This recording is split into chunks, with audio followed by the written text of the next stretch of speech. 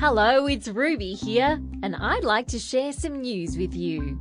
Today's Tuesday, and the date is the 27th of November. This morning, something exciting is happening.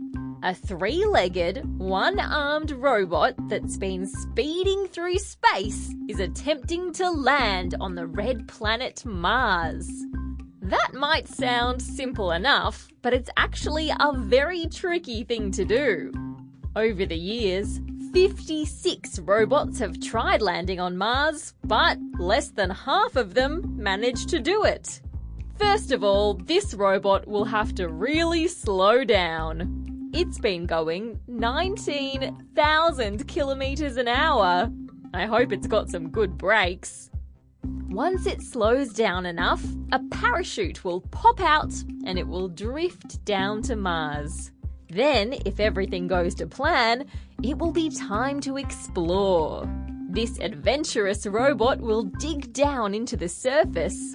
The information that it sends back here to Earth will help us understand more about that mysterious red rock floating up in outer space.